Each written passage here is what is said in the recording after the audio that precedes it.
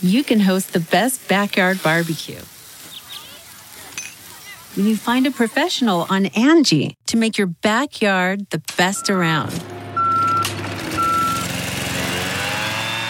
Connect with skilled professionals to get all your home projects done well. Inside to outside, repairs to renovations. Get started on the Angie app or visit Angie.com today. You can do this when you Angie that.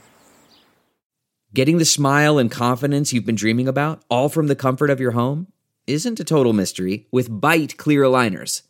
Just don't be surprised if all your friends start asking, "What's your secret?" Begin by ordering your at-home impression kit today for only $14.95. Byte clear aligners are doctor-directed and delivered to your door. Treatment costs thousands less than braces, plus they offer flexible financing, accept eligible insurance, and you can pay with your HSA FSA. Get 80% off your impression kit when you use code WONDERY at Byte.com. That's BYTE.com. Start your confidence journey today with Byte.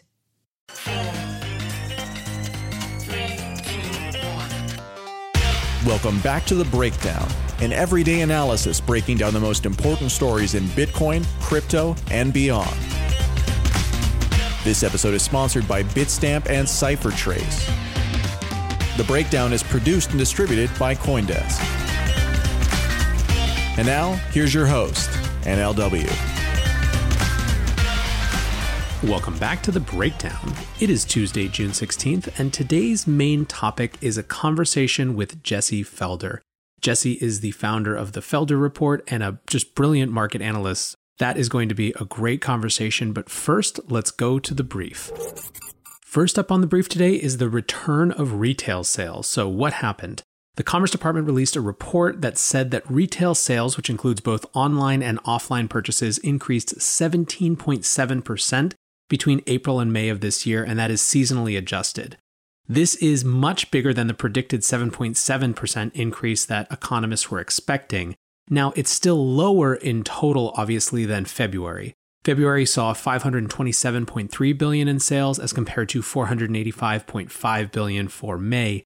But still, the fact that the growth was 10% higher even than predicted by economists suggests that there is more confidence perhaps in the markets than some leading experts thought. Why does this matter? Well, it's exactly that. It has to do with this question of confidence. Stocks are up on the news, and one of the key questions coming out of the COVID-19 shutdowns is what demand will be gone forever? How much can the economy bounce back? Will there be major structural barriers or just shifts in consumer behavior that make it impossible to get that V-shaped recovery that people are hoping for? This suggests that some economists may have overpredicted a shift in demand, at least in the short term. Still, I do think that it's worth being cautious and breaking down a layer to focus on the specifics. For example, while restaurants are back 30% from April, they're still down 40% year over year, and I don't think anyone believes that we're going to see necessarily a quick return to the same demand that they were predicting before. The key question going forward is going to be jobs returning. If jobs return, everything else will follow. Clearly, people are willing to spend money and have interest and demand to do so. The question is whether they're going to have the resources. This brings us to our second brief topic, which is job concerns remain. I wanted to point out two data points on this question of jobs and whether they're coming back. First, Hilton is cutting 22% of its corporate workforce. This represents about 2,100 jobs, and importantly, this is not the first wave of layoffs that were people on the front lines, your low-level employees doing kind of the day-in, day-out customer-facing stuff. This is more executive-type positions, and this could represent part of a new wave of professional white-collar jobs that are being impacted by the second-order effects of changed long-term demand from COVID. Another example of an industry seeing some of those second-order effects is the advertising industry. WPP, which is the largest company in that space, expects that ad spending is going to dip 13% this year. That's opposed to predicted growth of 4%. Now, so far, this industry hasn't seen widespread layoffs, but it wouldn't be implausible when you have, a 17-point gap between what you expected and what was actually possible that you have to figure out how to get budgets in line. There's also questions of how you plan for the next year. All of this is to say that this question of jobs remains really open. And I think this is why you saw in prepared remarks to Congress today, Jerome Powell, the Fed chair, reiterated that this crisis could take a while to come back from. He has taken on this role of, on the one hand, trying to reassure markets with unlimited cash and all the things that he's promising, but at the same time, trying to get maybe some of the irrational exuberance of the market tamped down. And really, to me, the key things that matters are, one, what happens with the disease and whether we keep seeing numbers go up. Two, what happens with jobs and whether we see people return to jobs as we hope. And three, what happens with demand? Do we see people shift their behaviors to try to be more resilient, or do people just act the way that they did in January and February? Last up on the brief, 2 quick notes about central bank digital currencies. The first is that South Korea has taken the next steps on its CBDC journey. So in December, they had put together a task force that was really more or less designed to keep an eye on other countries, to see what they're doing, to start basically having some sense of what's going on in this space, but not really to be proactive. Well, it's going a little farther now, and they've set up a legal panel to advise on regulatory sticking points, so a lot more intentionality in that move. Another little detail, which is not strictly speaking about central bank digital currencies, which relates though in a way, is that Facebook has finally turned on payments. They've rolled out payments via WhatsApp in Brazil, which is the second largest market for WhatsApp in the world at 120 million users. And Zuckerberg has been talking a lot more about where Libra might fit in the Facebook model and how ads and payments could come together. And so when you see them turn on a payments infrastructure, even if it's not technically Libra, in a huge market like Brazil, it's worth taking note of. But with that, let's shift to our main conversation with Jesse Felder. I'm really excited to share this conversation. Jesse is a person I've been following for a long time on Twitter. He's one of those folks where I honestly believe that you could probably turn off most of the other accounts on FinTwit and you'd still get a huge portion of what was going on in the conversation. He curates it really, really well. And Jesse's been in the finance industry for a long time. He started his career at Bear Stearns and co-founded a multi-billion-dollar hedge fund, and left that during kind of the height of the dot-com boom to go be independent and build an independent remote financial analysis business that's called the Felder Report, and has been doing that ever since. I think Jesse brings a really human perspective to his discussions of markets, and his discussions of markets get at really, really key issues. By way of example, an important piece recently he wrote was called Fight the Fed. And to give you a little taste of what you're in for in this interview, I'm just going to start by reading an excerpt from that. Extreme monetary policy has not only artificially inflated capital, but has also greatly exacerbated the boom-bust cycle, leading to 2 once-in-a-generation economic crises in just over a decade, inflating asset prices and encouraging increasing indebtedness beyond what the natural economic cycle can support is not a sustainable way of trying to manage the economy. Even former Fed Chair Janet Yellen lamented after the financial crisis, somehow we need to go to an economy that is using its resources, operating at full employment, but doing so in a way that isn't reliant on bubbles. The economy has only become far more dependent upon bubbles in the capital markets since then. So without any further ado, here is my conversation with Jesse Felder. I hope you enjoy it. All right, I am here with Jesse Felder. Jesse, thanks so much for joining. Hey, happy to be here, Nathaniel. Thanks for inviting me on the show. I'm really excited to have you here. As I was just saying to you, I feel like you're one of a small handful of people who I could completely ignore the rest of FinTwit and actually get all the relevant information that I needed. But it's good. Should be a really fun conversation. We're living through such a strange kind of moment of change in some ways. But for those who are unfamiliar with you, could you just share a little bit about your background and what you spend your time on? Sure. Yeah, I've always been interested in finance and the markets. I actually, when I was 8 years old, I think my dad got one of the first Apple personal computers, and he got me a game called Millionaire, which was essentially a stock market simulator, and I was addicted to it. And so he got me a subscription to Barron's, and I started kind of paper trading when I was in like junior high, and ever since then, I've had just a passion for the markets. So I worked for Bear Stearns in LA and co-founded a hedge fund down there, did that for a few years. And before I moved to Bend, where I live now, and basically just write about the markets these days. Love it. Yeah, you are ahead of the curve on the work remotely and kind of build an information business trend, I feel like. I guess so. I mean, Bend has grown from, I don't know, I think it was 40,000 people when we moved here to it's just over 100,000 now, which is, I think it's in the top 5 or 6 cities in the state of Oregon now. So it's kind of a fast growing rural, community. But yeah, I spend the vast majority of my time. You mentioned my Twitter feed. On Twitter, I basically share everything that I'm reading that I find of value. And so I spend, several hours every morning just kind of going through different feeds, news feeds and looking for trends. And so I try and just kind of track those trends, kind of where, up and coming trends, trends that seem to be kind of waning and dying out. And because it really is these trends and narratives that drive markets, I think. And so to me, kind of understanding those narratives helps you understand what's going on. Couldn't agree more. I think we actually spend a lot of time here on narratives and how they shift and, trying to understand kind of the meaning behind things, because I often find that the way that we interpret financial information or market information is as relevant, particularly for driving future behavior, as whatever the underlying principle of it is. So I actually, that's a great segue to let's dive into something that's been obviously dominating the narrative cycle for the last week or so, which is this Robinhood rally, right? This emergence of this class of renegade, r/Wall Street bets folks. What do you make of all this? I know you've been tracking this story. Yeah, well, it reminds me. I like I mentioned before, I was at a hedge fund, kind of during the peak, the last couple of years of the .com mania, and I was the head trader of the fund. We had our own broker dealer, and so I had kind of a front row seat to to what was going on in the markets at the time. We also had a couple of New York hedge funds that were trading through our broker dealer, so. And it would call me up and place trades through me.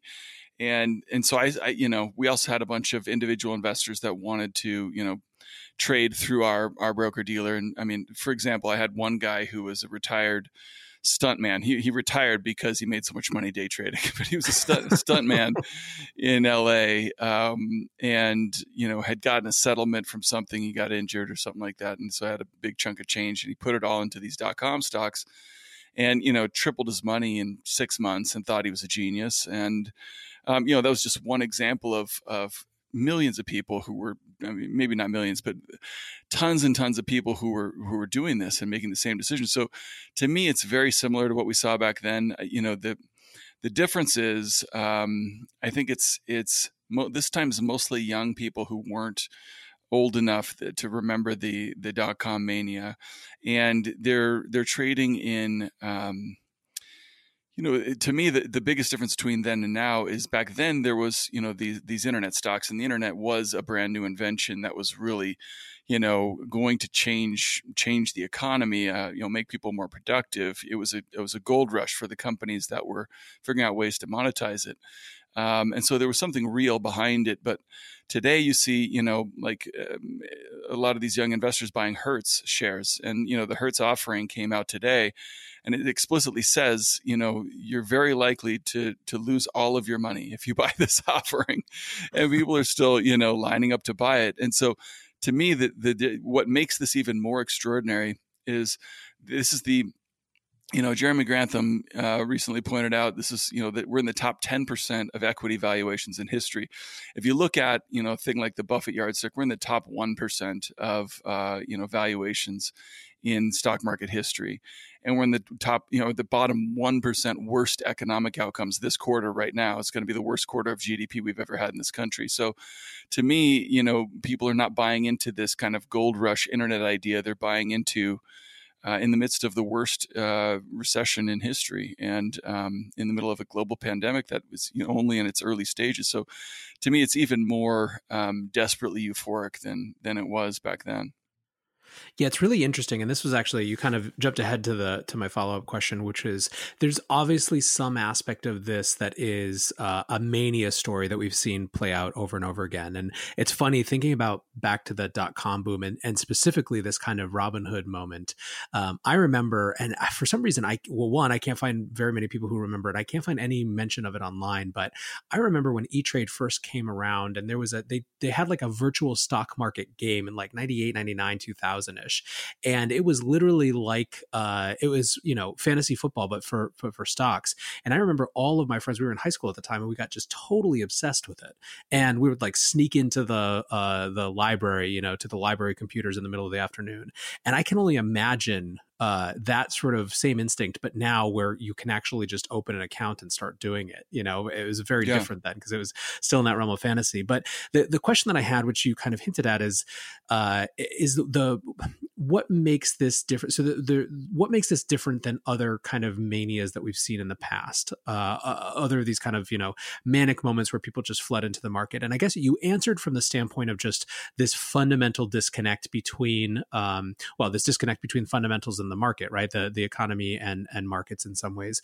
But then I wonder if you find anything different about the participants and what their attitude or ethos is coming in, right? Is this just, the latest wave or the newest wave of, younger people coming in trying to kind of take advantage of a crazy moment to make some money? Or do you think that it reflects a larger sort of frustration with opportunity or desire to have some different type of mobility?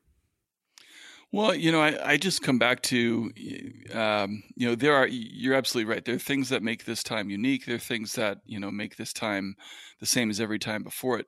One of the quotes I think about is, from JP Morgan, and I'm not going to get it exactly right, but he said something to the effect of, nothing so undermines your financial judgment as seeing your neighbor get rich. And so, that's a huge driving force for this, is people have heard about all of those traders who have been buying the dip since 2009 and have been making tons of money in just buying the dip. And so there's this kind of, it's become a meme essentially now for a long, long time that if you just buy the dip, you are guaranteed to make money. And so there's that fear of missing the opportunity. That fear of missing out is what really drove the housing bubble. It drove the dot-com mania, and it's driving this too. So, that's kind of the same as previous times. So I think what is maybe different about this is the Fed has come to the market's rescue so many times that people now believe the Fed will never let the stock market go down. It's a can't lose game. So I can even buy bankrupt companies and the Fed will make sure I don't lose money. As I think kind of the mindset that people have. And that's different. People weren't buying the market because of the Fed back in the dot-com mania, or even buying housing because of the Fed, during the housing bubble.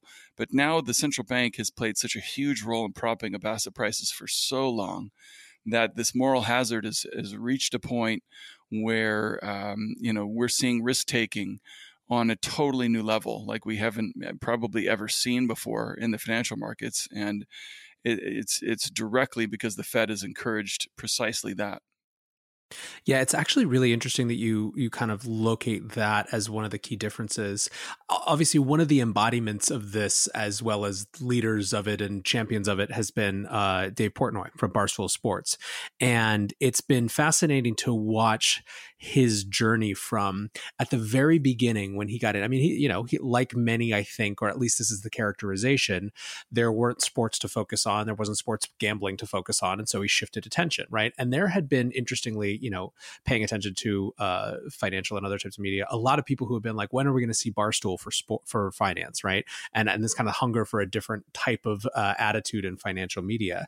And he just stepped into this void like a tornado. And I remember at the beginning, he's subsequently taken on this mantle of I'm the greatest day trader alive, right? But at the beginning, it was all almost coming to grips with what you were just saying, right? Him paying attention to the Fed for the first time and not being able to believe the numbers that he was seeing thrown around, right? Obviously being kind of we focus on that type of thing a lot here. And I remember posting some of his early rants about how the Fed was turning the dollar into Schrute bucks, right? Kind of referencing Office Space. And so it's been fascinating to see, you can almost map what you were just saying in the journey of this one person. Yeah, and I think, I haven't paid super close attention to him, but I do think he is representative of a whole group of traders, and he certainly has 1.5 million followers or whatever it is, people that are listening to what he says. But I mean, this idea that buy the dip, you have to buy the dip because the Fed, stocks never go down. Something that he's been tweeting, that he's going to make infinity money by just continuing to just buy stocks.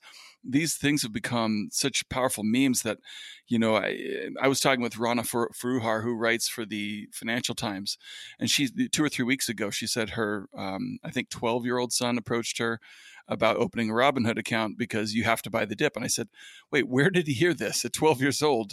And she said, it's all over their social media. It's all the different platforms, that the kids are on. You just see these memes that you have to buy the dip. And so to me, yeah, it's gone so extreme and become, such a meme among the younger crowd. There's another guy that I follow on Twitter who said, his 10-year-old son tells him he can't play Fortnite during the trading hours anymore because all of his, his teammates, Fortnite teammates, have quit Fortnite, at least during trading hours, because they're playing the Robinhood game on their phones. So yeah, I mean, it's when you have 10-year-olds that, have given up gaming for the new hot game, that tells you how far we've come. Yeah, well, and it's wild too, because then you what do you expect, when you have this whole new set of actors who is completely convinced it's a game and that traditionally the game has been rigged, to try to find different points of leverage that no one else thought, and just go wild with it, right? Like this whole bankruptcy trade. I mean, it's not a justification for it or an argument that it's smart. It's more just like you're going to see some wild and wacky things when you introduce this entirely different set of actors who have almost no interest in the fundamentals. Absolutely. I mean, that's why we're seeing these things that we've literally never seen before. This offering by Hertz is the first time a company that's essentially, in the position of debtor in possession. Essentially, the debt holders are in possession of the company. They're in control of the company, and they're selling stock in the open market. It's never happened before in history because nobody would ever, in their right mind, go buy a stock offering from a bankrupt company, because literally, most of these people clearly, I mean, maybe they do understand it. I don't know, but this company, the debt holders are raising money to pay themselves back. All this money's going to go directly to pay the debt holders, and there's it's very, very likely that there will be $0 left for the equity holders, and so I think there's certainly a lot of people that don't understand that, but I think they're probably traders too. I think Jim Cramer pointed out that probably what's going on here too is you have institutions, or maybe probably even just algorithms, that are gaming these Robinhood stocks. So they see that Hertz is maybe the most popular stock on Robinhood today. So tomorrow morning, they're going to go bid up the shares in the pre-market and get Robinhood traders even more excited about buying Hertz. So then they push the stock up even higher. Algos or whoever it is liquidates. And it's really kind of like a pump and dump type of strategy. And this is also a classic thing that's happened in the .com mania. There was message boards. There was this guy, Tokyo Joe, on the message boards who'd just basically promote these penny stocks or what have you. He'd buy them before he promoted them. His followers would push the price up. He'd sell, and it was a front-running scam.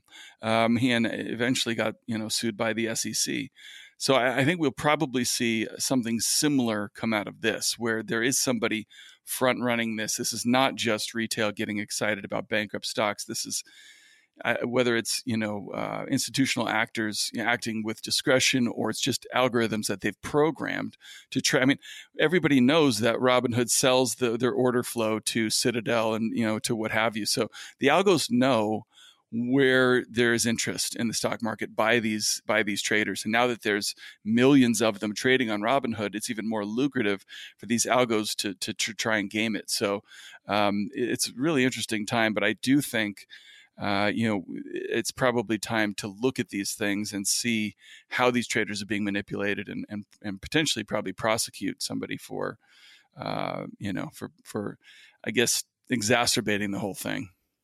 Yeah, is interesting because the crypto community has watched this whole thing go down with interest and almost a bit of deja vu from the 2017, 2018, initial coin offering madness. And there was a term then that some people used called the shitcoin waterfall. And basically the idea was these projects would pre-sell their tokens to the most reputable or highest brand, actually is a better way to put it, highest brand value investors at a 90% discount on what they were going to offer it for at the ICO.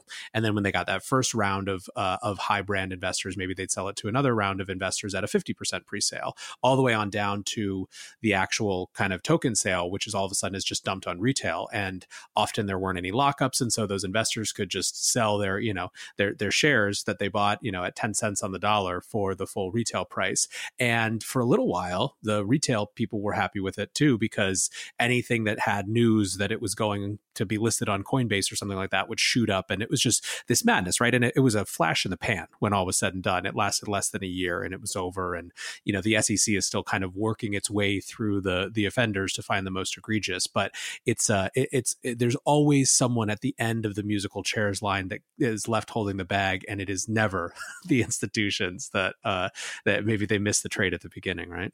Yeah, I mean, I was explaining it to my son.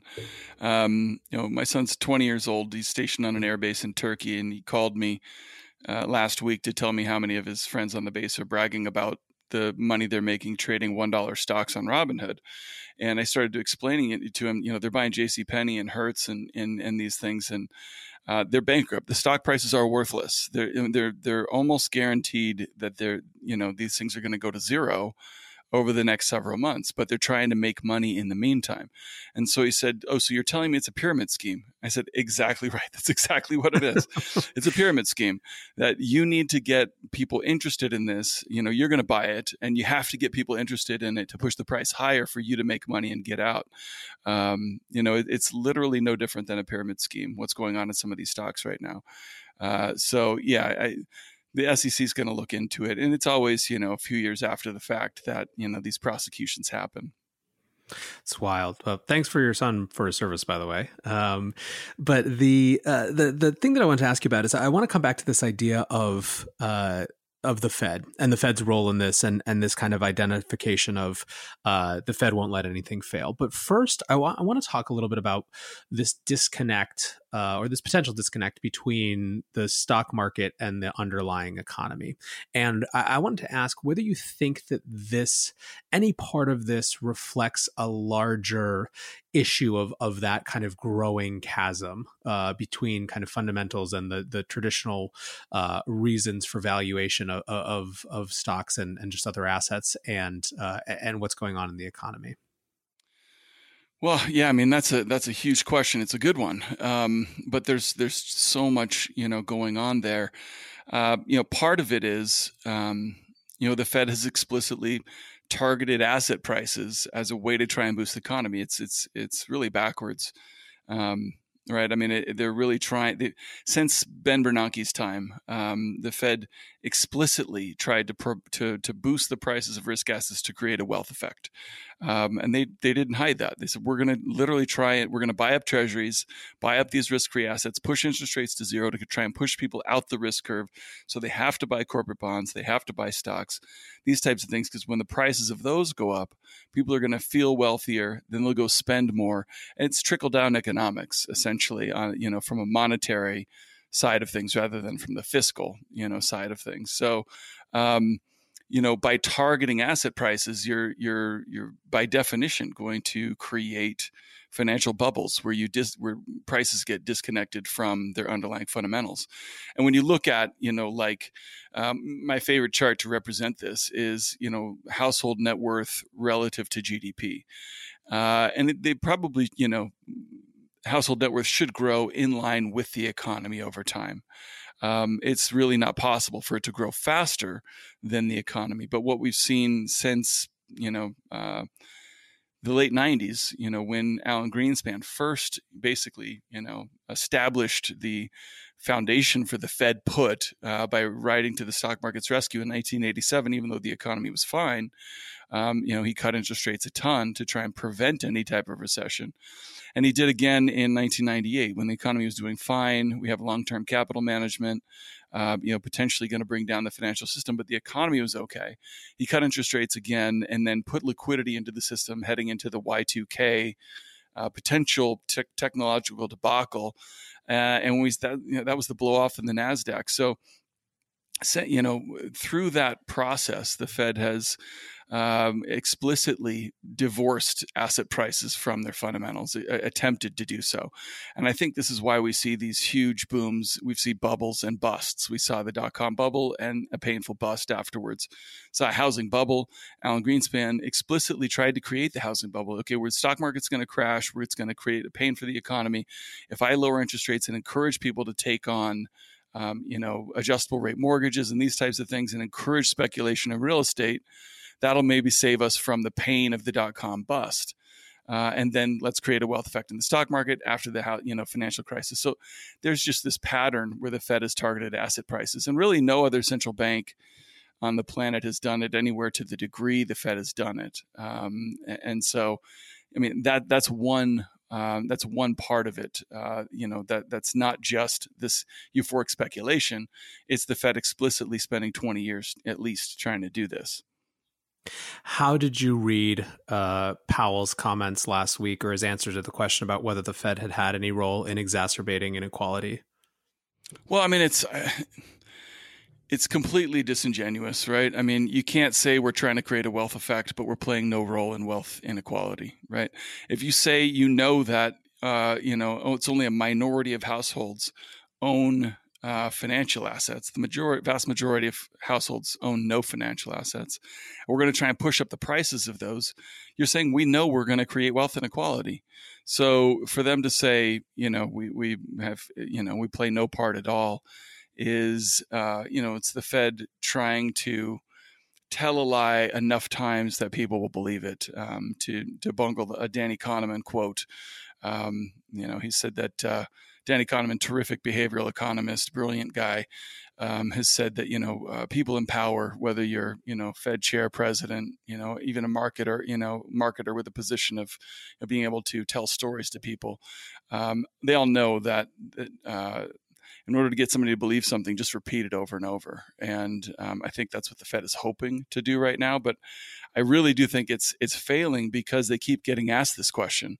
We keep seeing, wealth disparity grows, worse and worse every year, and it's even grown much worse as a part of this, economic crisis created by the pandemic. So. I don't think Jay Powell believes it when he says it, but he's trying to get other people to believe it.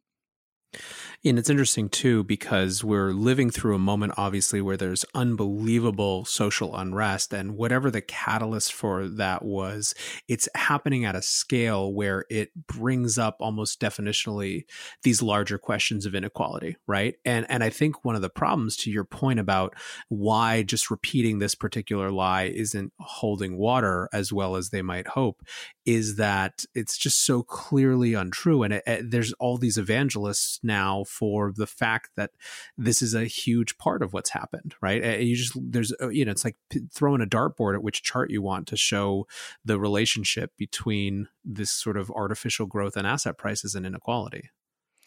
Yeah, there's a lot going on, but I do believe certainly that a lot of the protesting and stuff is obviously it's ostensibly about Black Lives Matter, and it really should be. There's a great deal of change that needs to happen there because we've seen so much tragedy in that area. But at the same time, I think there are a lot of people feeling disenfranchised.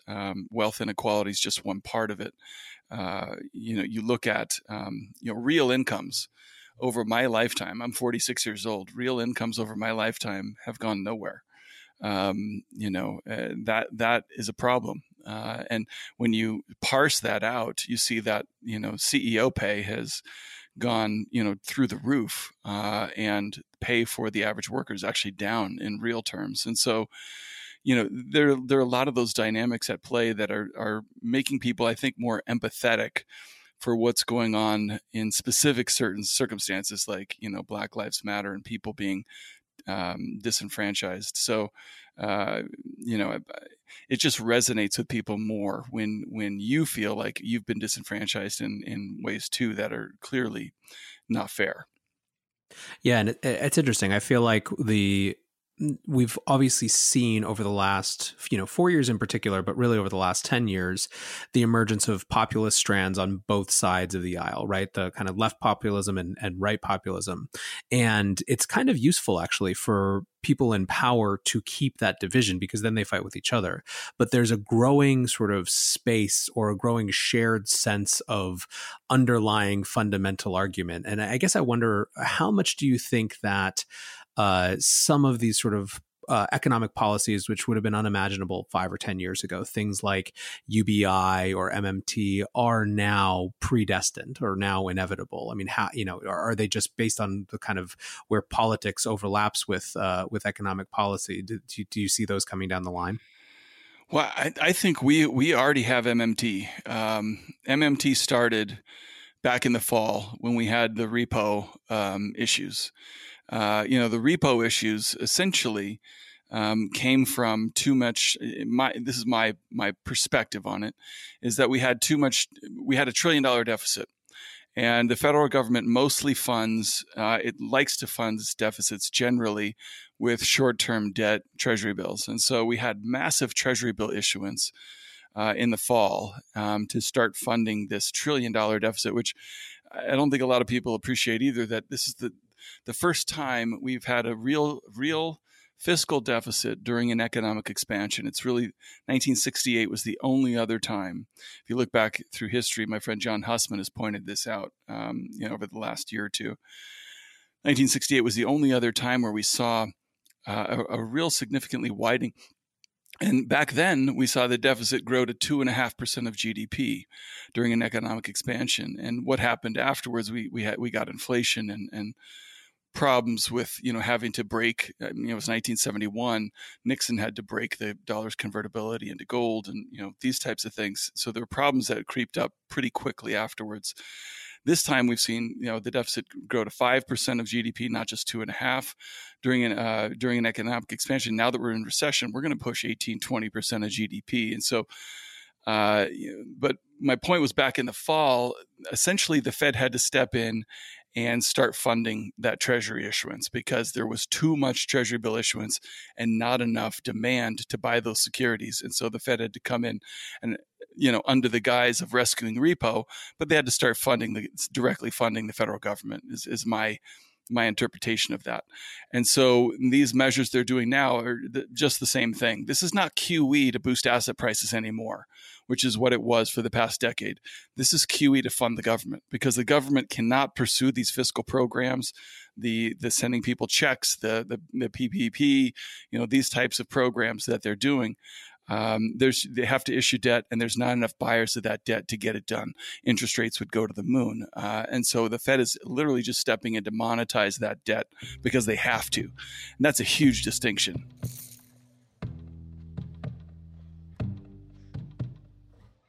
Bitstamp is the original global cryptocurrency exchange. Since 2011, Bitstamp has been the preferred exchange for serious traders and investors. Trusted by over 4 million customers, including top financial institutions. Bitstamp is built on professional-grade trading technology.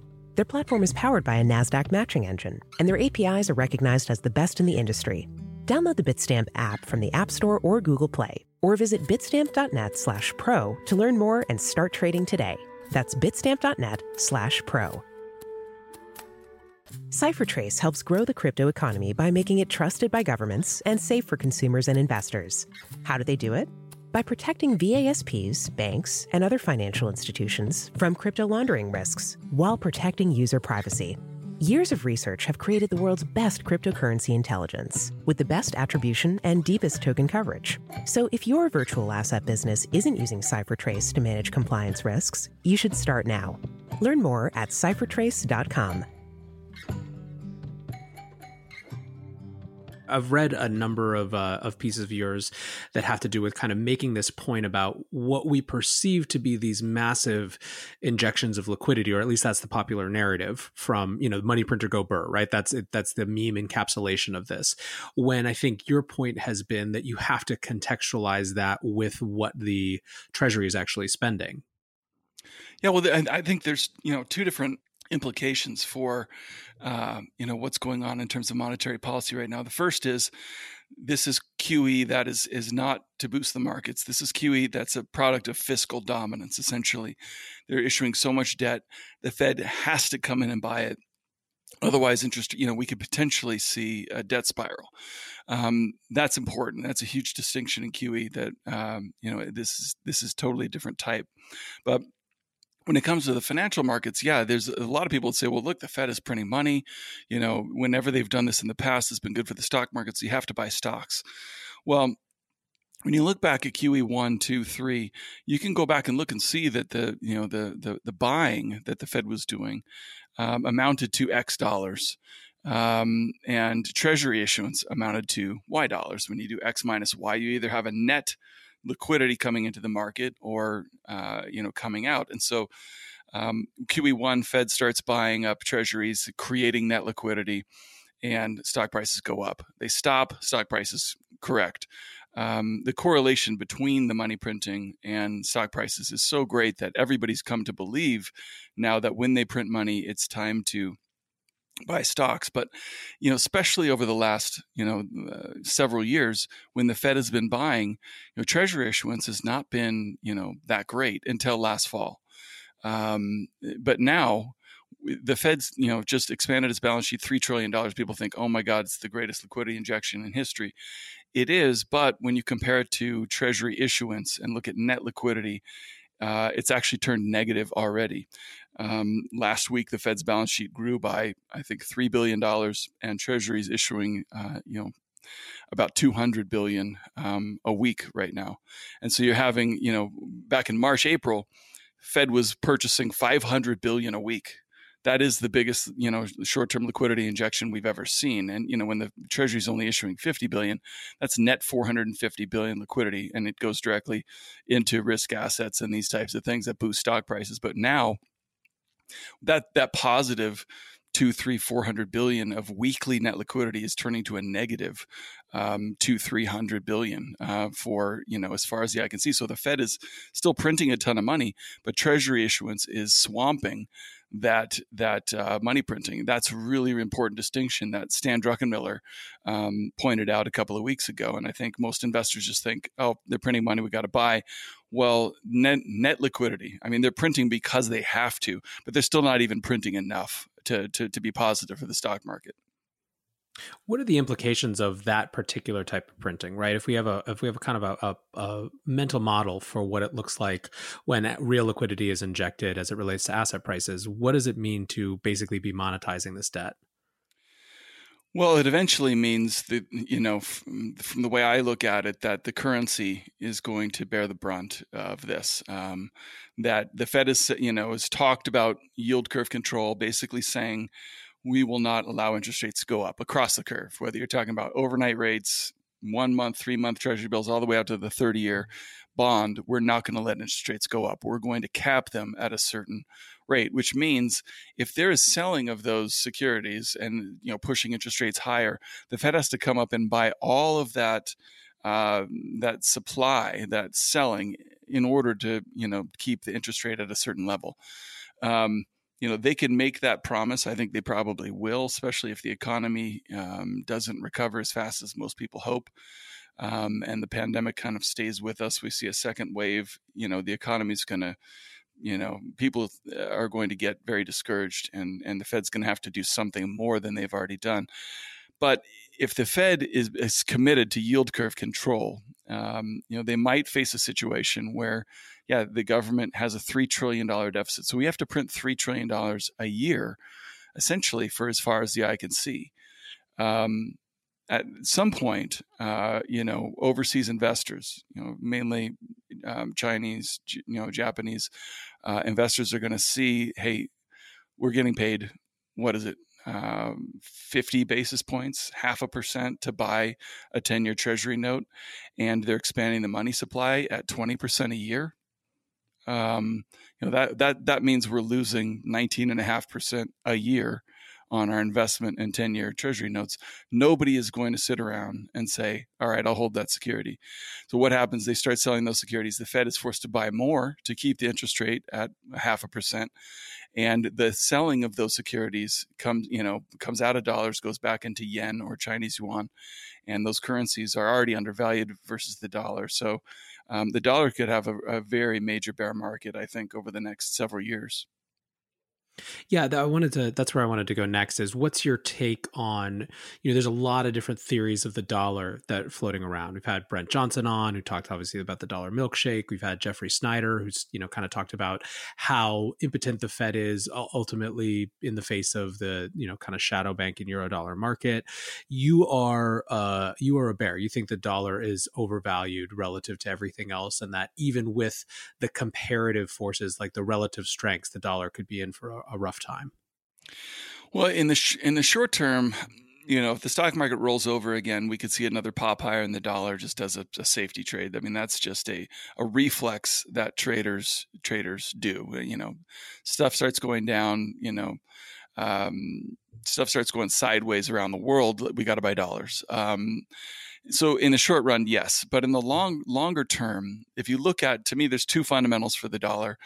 One is the fiscal situation. If you look at the dollar over the last 25 years, it's very closely followed the federal deficit as a percent of GDP. So we had a fiscal surplus in the late 90s, into 2000, and the dollar was very, very strong.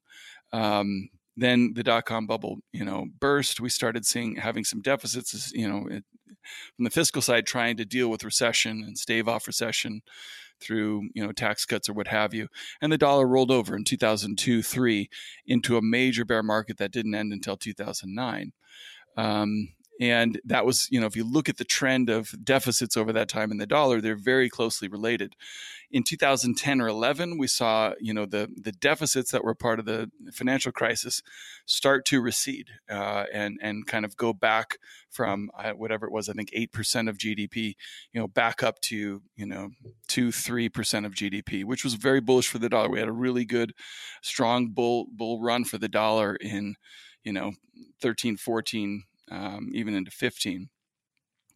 But when the deficit started widening again, after the Trump tax cuts, the corporate tax cuts and tax cuts for the wealthy created this 5% of GDP deficit, that immediately became a huge anchor to me around the neck of the dollar. And we saw the dollar peak in, late 15, early 16, and roll over pretty hard. It rallied since then, but it really hasn't made new highs, at least in terms of the dollar index.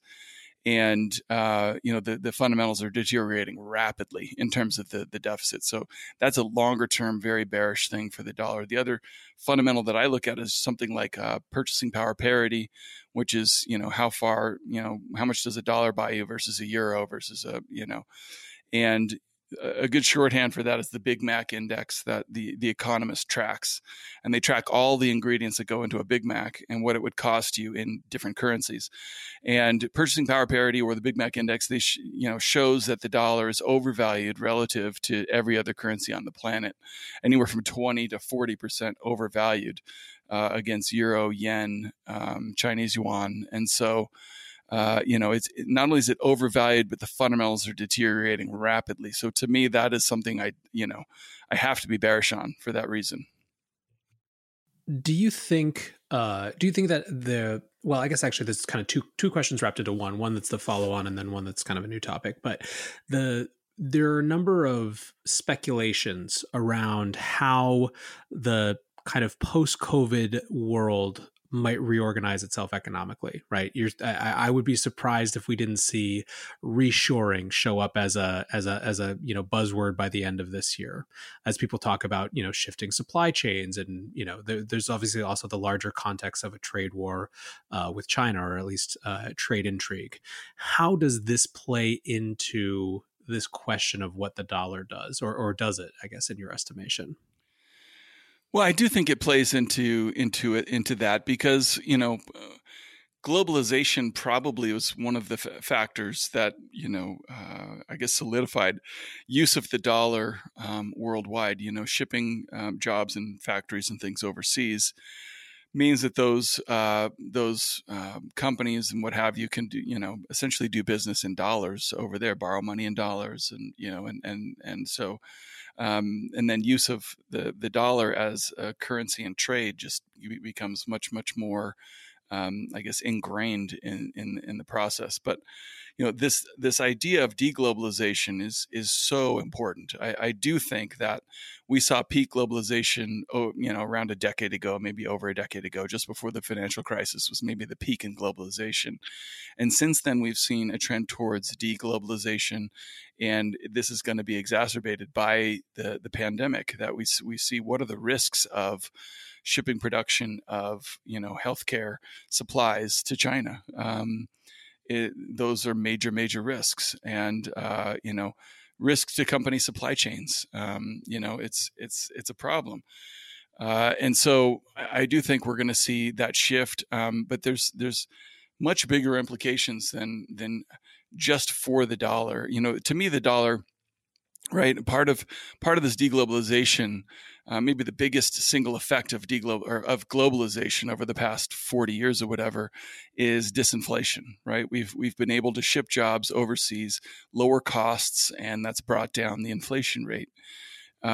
So when you look at deglobalization, what does that mean? That means this trend of disinflation driven by shipping, offshoring of labor and what have you, has probably come to an end. And that single most powerful disinflationary force is in the process of reversing to more of an inflationary force. And that has huge implications for the economy, of course, right? If we're moving from disinflation to inflation over, I'm talking about a long-term time frame, that's a big deal. But it also says that, that globalization was probably the single biggest factor too in corporations being able to raise their profit margins and capital essentially winning at the expense of labor over a 30, 40-year period. So, deglobalization probably means falling profit margins and a return of labor share of income, growing labor share of income for the first time in a long time, which is probably not great for corporate profit margins and thus for valuations for equities and things like that. I mean, it's interesting when you kind of put it that way. And I think about this a lot as it relates to the questions of globalization and deglobalization. It's, there's always winners and losers in these scenarios, but, are any of this, do you think that any of the sort of painful processes catalyzed or at least accelerated by this, the shutdowns that we've seen are net leave us better off than we are now, right? Is it a healthy thing to return to, having a higher labor share of profits, or is it going to be so painful on the way that it's hard to even think like that? No, I think it's something that has to happen. In fact, I wrote about this recently. Warren Buffett wrote about this back in right around 2000, where he was making the case that equity valuations were too high. People are going to be disappointed. Part of that was because he thought corporate profit margins were already too high and that they would have to come down. That labor share was too low back then. And that if labor share didn't rise and corporate profits didn't come down, that there would be political problems. And so he thought we wouldn't get that far, that labor share would have risen by now. And so we would have avoided these political problems. But what the exact opposite's happened. Labor share has sunk to new lows and profit margins to record highs. And when I say profit margins, I'm talking about corporate profits as a percent of GDP. That's like the inverse of labor share. So it's either capital takes a certain amount of the income or labor takes a certain amount of the income. Capital's been taking a much greater share for 25 years now. And so I think this really helps to explain the, quote, political problems that we're seeing today. And so, I think it's way overdue that labor takes back some of that share that, we've been way too capital focused. And, I wrote about it in the context too of, the Fed's role by targeting asset prices has really perpetuated this, has not really allowed labor share to come back. And so the Fed's dual mandate is stable prices and full employment. Part of their mandate is to target labor, is to try and help labor through full employment. But they do that through the capital markets. And so you cannot really help labor by propping up capital, which is exactly what they're trying to do. And so, this is going to happen in other ways. It's going to happen through the political process because now that it's gone on for so long, that labor share has been so low, that a lot of the political movements that we're seeing now are going to lead to the things that do give labor share a boost, and it's, like I said, it's long overdue. Yeah, it's interesting. I wonder, or I guess I'm always worried about political capture, right? Like what you just described is an important phenomenon that has, basically right versus left get layered onto that, but it's an important thing. But it feels like it's going to get so wrapped up in and politicized, right? And just by the nature of our discourse.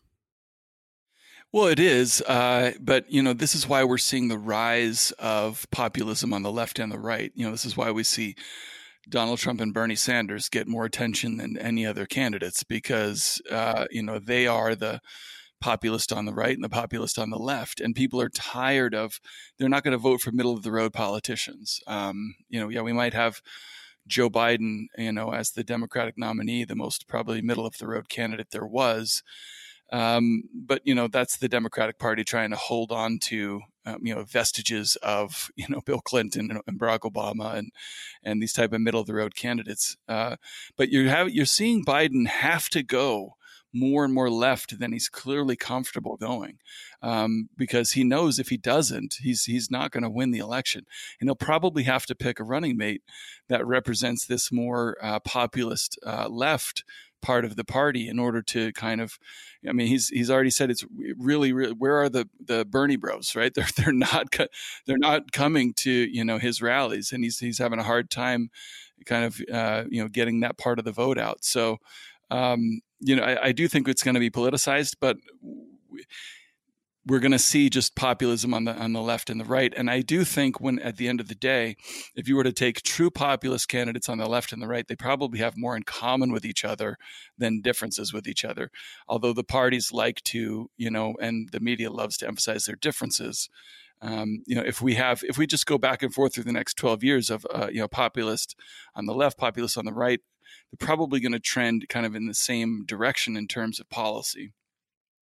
Well, that's interesting. And a lot of people have made that point around how fast, Republicans in Congress and the Senate joined the call for emergency stimulus measures, right? How quickly that Overton window on things like universal basic income shifted, or started to shift at least.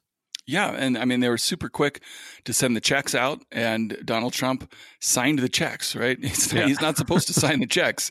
So clearly he was very, very supportive of what was a policy from, Andrew Yang, which was, even too progressive for most Democrats to talk about. And then all of a sudden, Trump's on board with it.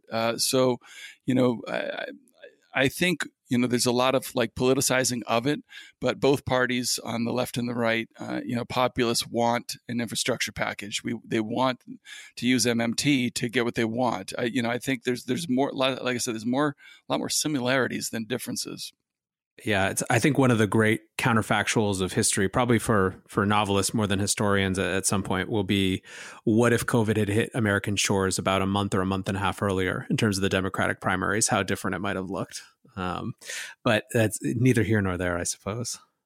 Well, to me, it's very interesting that, Bernie was essentially screwed out of the nomination last time, right? And it looks like, he might have been this time too.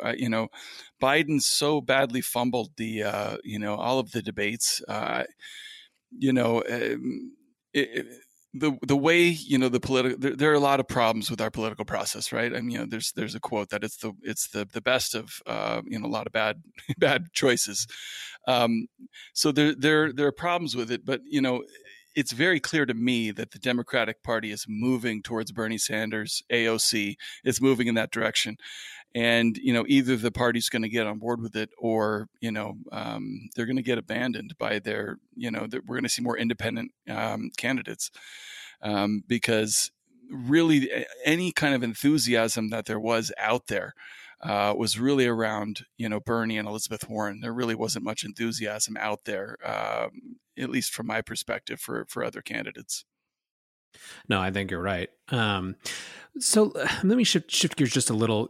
This year we've seen a lot of our sacred cows, things we wouldn't have anticipated or we couldn't have believed, just a few months earlier become normalized in some way. And I wonder if you think that there are others that are on the horizon that you would make bets on. So for example, do you think we'll see negative interest rates? But that's just an example. I'm interested in your take on what economic orthodoxies might be on their way out the door. Well, gosh, I mean, the ones that we've seen already are things that we thought we'd never see, right? The money printing on this kind of a scale, there have been a couple of economists. You look at just the expansion in M2. This is something we've never seen in the United States, really in any developed nation. It's really only Argentina and, Zimbabwe and our money supply is expanding that fast. It's really something that's never been seen before in a developed economy. So those are the types of things that I thought, there's no way the powers that be would ever let that happen, right? Because the risks of inflation spiraling into hyperinflation and massive currency devaluations are just too big, right? The risks far outweigh the reward. The short-term rewards you get from, propping up the stock market or whatever for a short period of time outweigh the potential risks that we're going to see. So, I do think we're going to see some major change. I'm not a, huge fan of Steve Bannon, but he did call attention to Neil Howe's book, The Fourth Turning. And I do think Steve Bannon is a brilliant person. I don't agree with all his politics, but I do think he's a brilliant person. And the idea that we're in the midst of a fourth turning is a very compelling one, that every 100 years or so we see a major social revolution, and it represent it's manifest in a change in our politics, in our society, in a lot of different ways. I think we are literally in the midst of that right now, with the Black Lives Matter movement, really just gaining traction with most Americans. Wanting a change in policing, which probably means a change in, gun laws and, things that we thought, well, that's just not going to happen, during our lifetimes. But it's also going to be a change in our politics, like we were talking about. So I think we're going to see major change in labor share going forward, focus more on that. I think, to me, those are the major trends that I'm paying attention to, that we're already seeing in the early stages of. But these things are like freight trains. They're not going to stop. They're only going to gain more and more traction with people, so long as they feel, disenfranchised as a result of a lot of these things that we've been talking about, these trends. And so, we're going to see a lot of change. It's inevitable, and we're in one of those periods where that's happening. It's playing out right now, and it's hard to see it in real time. But when people write the history books, 50 years from now, they're going to look back and say that 2020's time was a time of great upheaval and major change. What's your take? There's a lot of talk about V-shape versus W-shape versus U-shape versus pick your letter shape recoveries. How do you see the recovery playing out from here? And is it just totally dependent on what happens with the virus? Yeah, I think it is dependent on what happens in the virus to some extent. In terms of the shapes, you could say we're seeing a V and an upside down V. My friend Peter Atwater has used the term the K-shaped recession because, you see, people who are making a lot of money and can work remotely, and they're doing fine, right? And in fact, the stock market's up, so their retirement accounts are doing great. People who don't own assets, who are in jobs that you can't do remotely, these people are hurting, right? We have these lines at food banks and things. And so we already have a K-shaped recovery that is exacerbating these inequalities that we've been talking about. But I do think, too, that we're going to see, one of the things I worry about is that people who think that we're going to have a V-shaped recovery are, I want some of what they're drinking, right? Because it makes no sense to me at all that, restaurants, right? We've reopened. Restaurants are still down 78, 80% year over year.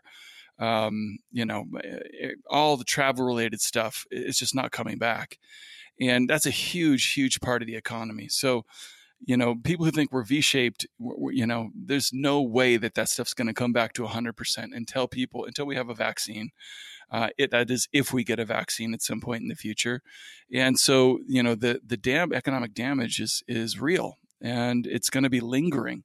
There's going to be permanent job loss. And so I think we're really in a time right now that reminds me of, late 2007, even early 2008, where people thought, okay, stock market went down 10%, 15%, something like that. We, had Bear Stearns failed, but, that's probably the extent of it. We're going to be okay. Market's going to come back. Economy's going to come back.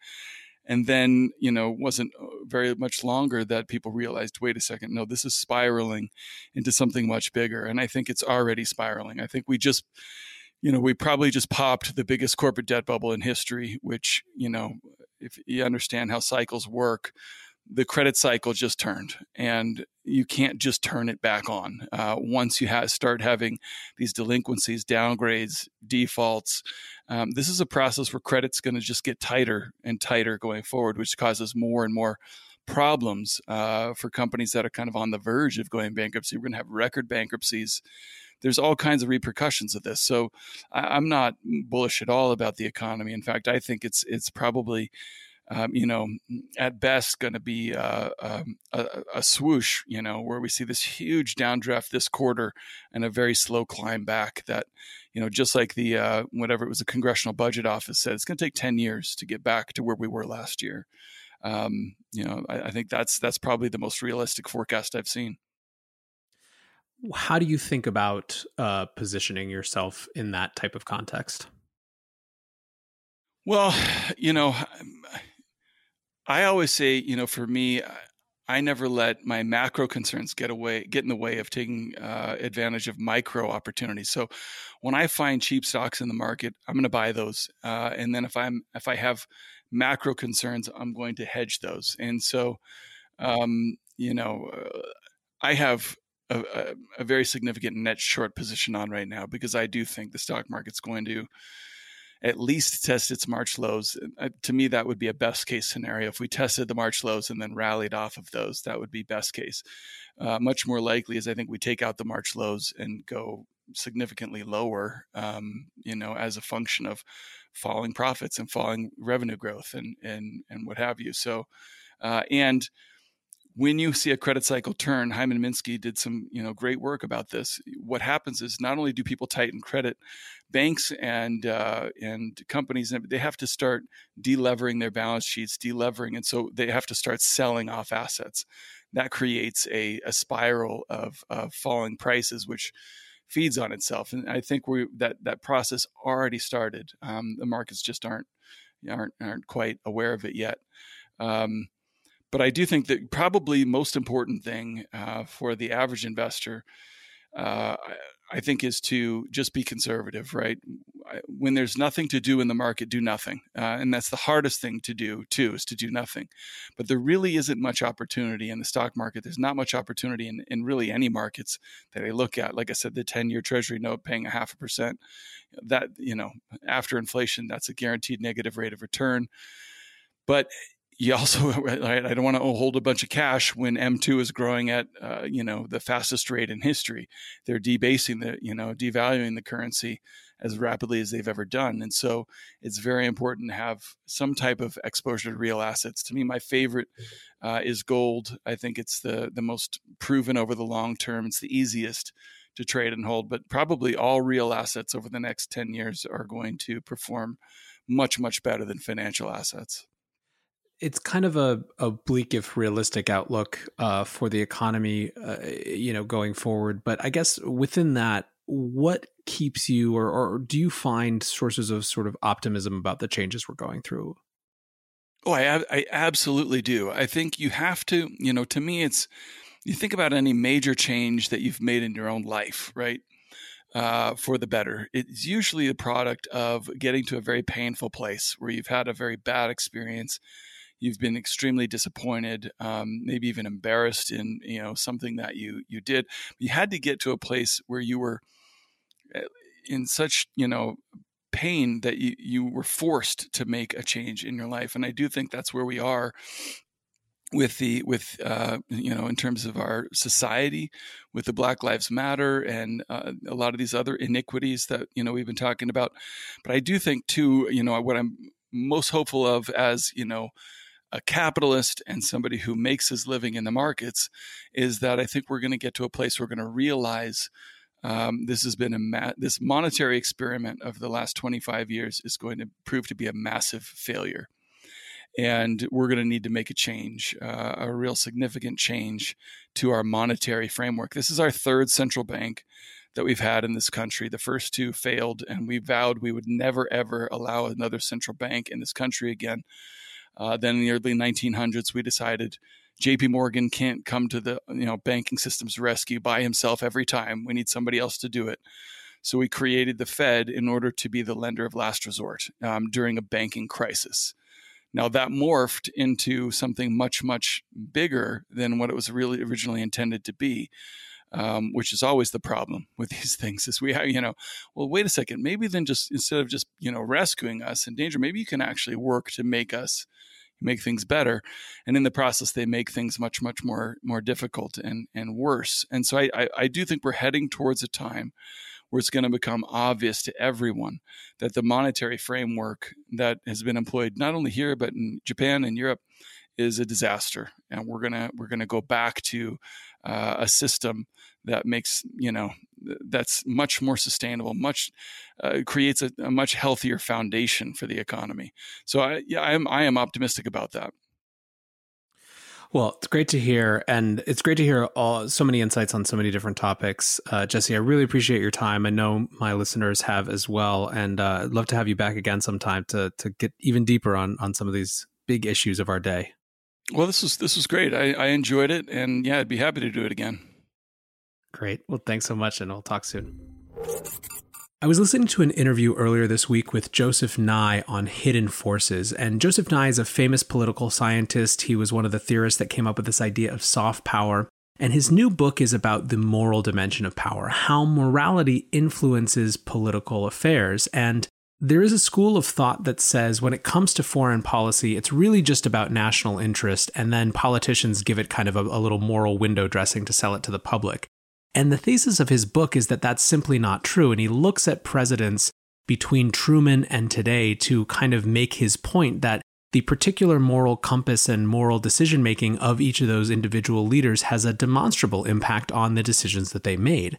And I was thinking about that in the context of my conversation with Jesse today, in the sense that markets like to pretend that there is no dimension to them other than the pure capitalist impulse, the pure allocation of capital outside of and around any values and morality. And I'm not talking about ESG stocks or anything like that, but this is kind of the story, the narrative of capitalism. But of course, capitalism is not divorced from the context in which it operates, and markets have specific political regimes in which they operate as well. And they are, despite what they would like sometimes, responsive to changes in those political regimes and changes in the values of those political regimes. And right now we are living through this moment of upheaval where one of the major underlying questions, perhaps the underlying question, has to do with inequality. And that inequality has a huge number of dimensions. Obviously, the most pronounced part of this in these protests right now is racial inequality and what that might mean. But there's another dimension of inequality which has to do with wealth, which has to do with economic opportunity. And there are more and more people asking what the real cause of economic inequality is in America, and going beyond kind of the boilerplate answers and going beyond, I think, even the sectarian party lines of the Democratic and Republican parties to really try to understand this in more complex economic terms. Jesse obviously talked a lot about that in this conversation and in the piece I started off with, this fight the Fed idea. It's amazing to me to watch more and more people who aren't necessarily paying attention to economics the way that we are, if you're a listener of this show, who are asking the same question and saying, why am I getting farther and farther behind, and looking for answers, and are attracted to understanding the dimension that our monetary policy actually plays in this. So I don't know if this is optimistic or pessimistic or some combination, but I will note that there is a growing conversation, a growing Overton window, to use a term that I use way too much, around the idea that the Fed does have an impact and monetary policy does have an impact. And these theoretically impervious forces do have an impact on the way that people's lives play out, and that we might want something better, and we might be able to, and in fact should, request something more. So something to chew on as you go off about your week. But until tomorrow, guys, I appreciate you listening, and be safe and take care of each other. Peace. Look around. You can find cars like these on AutoTrader. New cars, used cars, electric cars, maybe even flying cars. Okay, no flying cars, but as soon as they get invented, they'll be on AutoTrader. Just you wait. AutoTrader. You know how to book flights and hotels. All you're missing is a tool to plan the travel experiences you'll have once you arrive. That's why you need Viator. Book guided tours, excursions, and more in one place. There are over 300,000 travel experiences to choose from, so you can find something for everyone. And Viator offers free cancellation and 24/7 customer support for worry-free travel. Download the Viator app now and use code Viator10 for 10% off your first booking in the app. Find travel experiences for you. Do more with Viator.